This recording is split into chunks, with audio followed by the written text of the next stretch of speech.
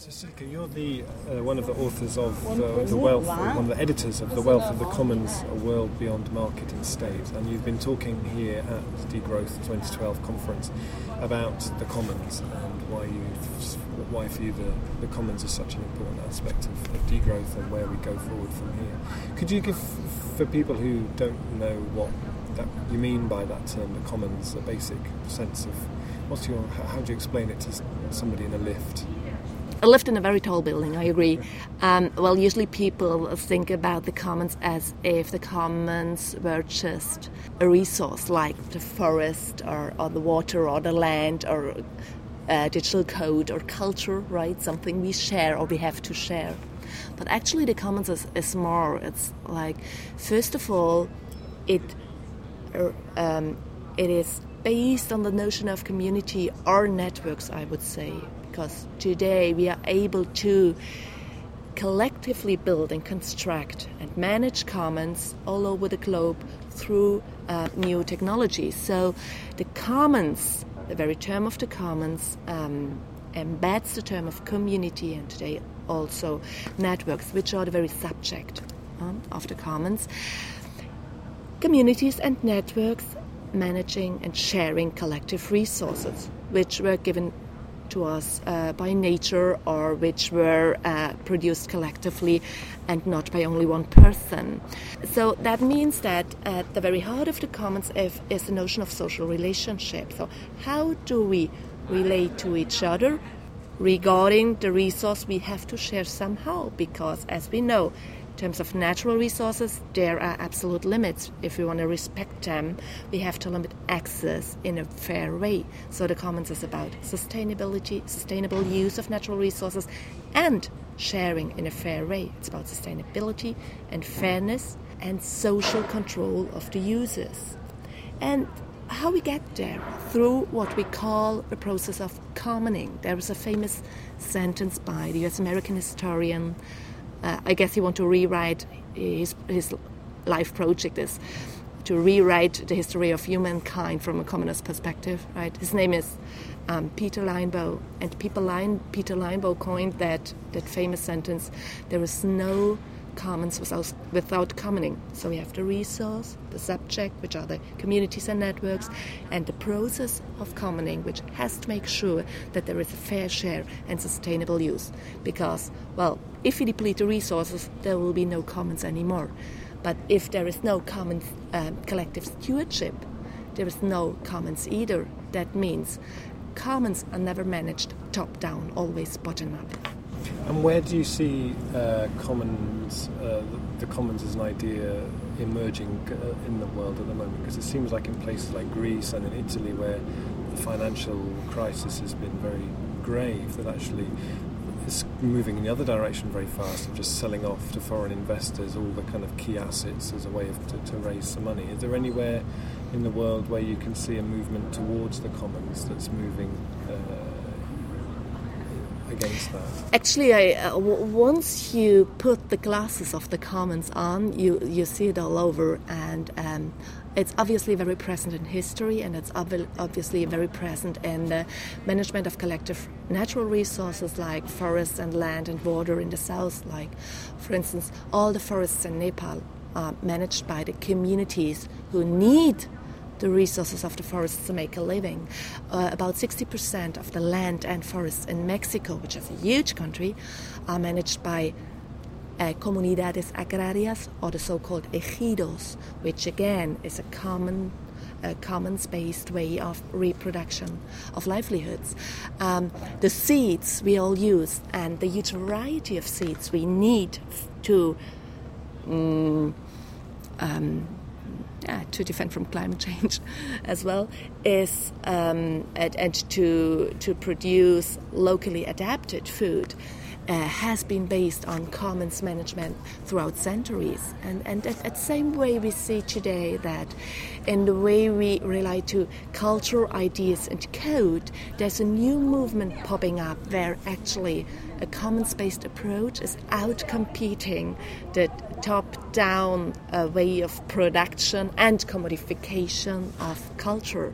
You mentioned Wikipedia. Yeah, for instance, I mean, And whatever public you address, I gave a speech here at the Degrowth conference, and I showed 2 pictures to the people. One is the, what's it called, the page shot of the website, the screenshot of the website of Encyclopedia Britannica, and they sell each product or article of the encyclopedia for £49.95 or so. And I asked the people, when was the last time you bought such an article or the knowledge from the Encyclopedia Britannica? And nobody raised up their hands. And then I switched to another image, which is the Wikipedia. When was the last time you used Wikipedia? And everybody raised their hands. So, which basically means that in common, collectively using open and free platforms, free as in freedom and not as in free beer, we can produce very, very complex things like encyclopedias in more than 250 languages. Nobody would have believed in that 10 years ago. So that this way of commons-based peer production is showing us that we have to stop believing in the same categories and incentives and ways of productions we are used to in order to link fairness and sustainability. And fairness, for instance, in the cultural commons means open access so that everybody contribute and take out of the commons. Fairness in the natural commons means put limits in order to respect the absolute limit of the natural resources, but defined by the community and managed by the community and even sanctioned by the community themselves. And so what's the role of intellectual property in that, well, in the commons? Does intellectual property have any place, or has it become a redundant concept? Intellectual property still has an important role to play for us because that's the way we function today. Just to give an easy example, authors and compositors or so on are usually being rewarded based on a share of the intellectual property rights. Usually a small share, but still a share. And they used to think that they can only make a living if they keep their intellectual work and sell it on the market. So we have to show that in the commons there's the way of reproducing and distributing knowledge and sharing knowledge, and find other ways of refunding and rewarding the people who especially contribute to that. And I think there are lots of ways to do so, from crowdfunding to substantial cultural funding of our public budgets, to cooperation with private foundations. There are many, many ways to reward our work, and there are lots of people cooperating with the creative part of our society without going through that needle of intellectual property rights. And I guess some people might argue that the way things work at the moment, where you have an economy which is based on private ownership, which is based on maximising profit, is what then raises sufficient taxes to allow things like the National Health Service, things like free education, that kind of thing. So in a more commons-based economy, which presumably would be a less profit-driven and less profit-generating economy, how do we still sustain those vital functions that the state is able to provide at the moment? Well, actually, people would argue like this, but they would see at the same time that it doesn't work anymore.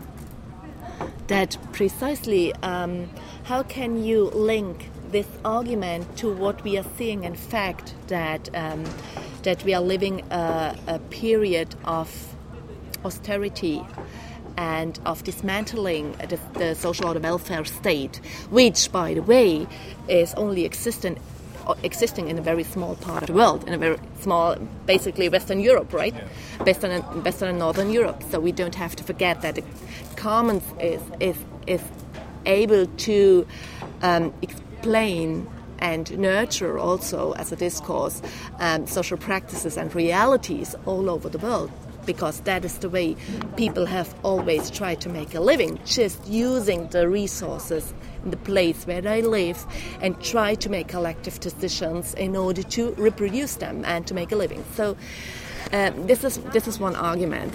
That this argument is not meeting the facts of current economy and political affairs, right? And the second answer is that I think we have to still think a lot about what would the political economy of the commons look like at a bigger scale. But we have to start certainly to disconnect what we to disconnect the way we think about decision making and then the way we think about economy from the only market-state dichotomy. Instead, we have to reformulate the role of the state as enabler of the commons, as perhaps mediator of conflicts, because there are conflicts in the commons. The commons is not the pretty and happy small world where communities always are committed, people are always committed to each other in their communities. The commons is at least as complicated as life itself, so there will be always conflict in it, and will be, if there is, especially in big complex resource systems, there will be a need to mediate those conflicts with the help of bigger institutions, so that the state can enable commoning, mediate conflicts in the commons, can be the steward of complex resource systems, which are, and this is important to understand, the commons cannot be tied to the concept of nation state, because, for instance, a lake doesn't care for national borders, or the air doesn't care for national borders neither.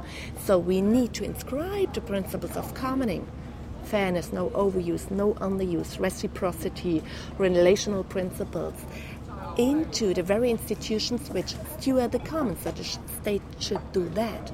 And I mean, there is,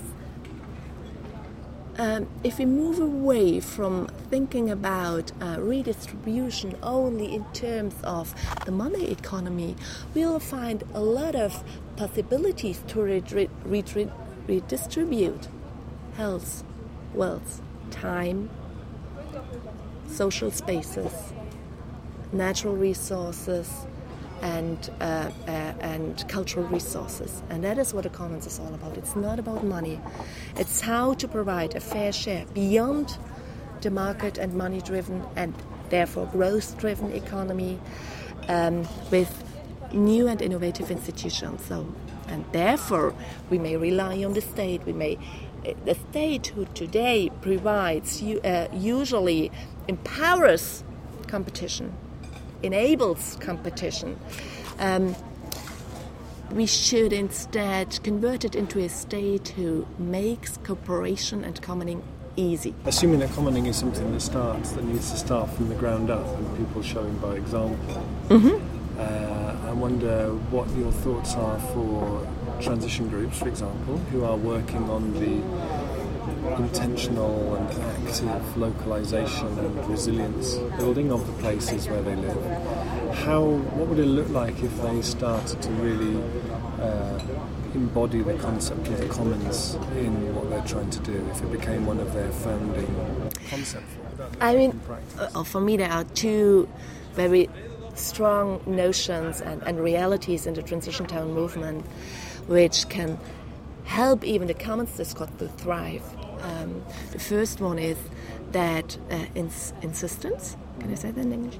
The first one is that insistence in relying on local resources, because the commons or commons resources are not those resources nobody owns.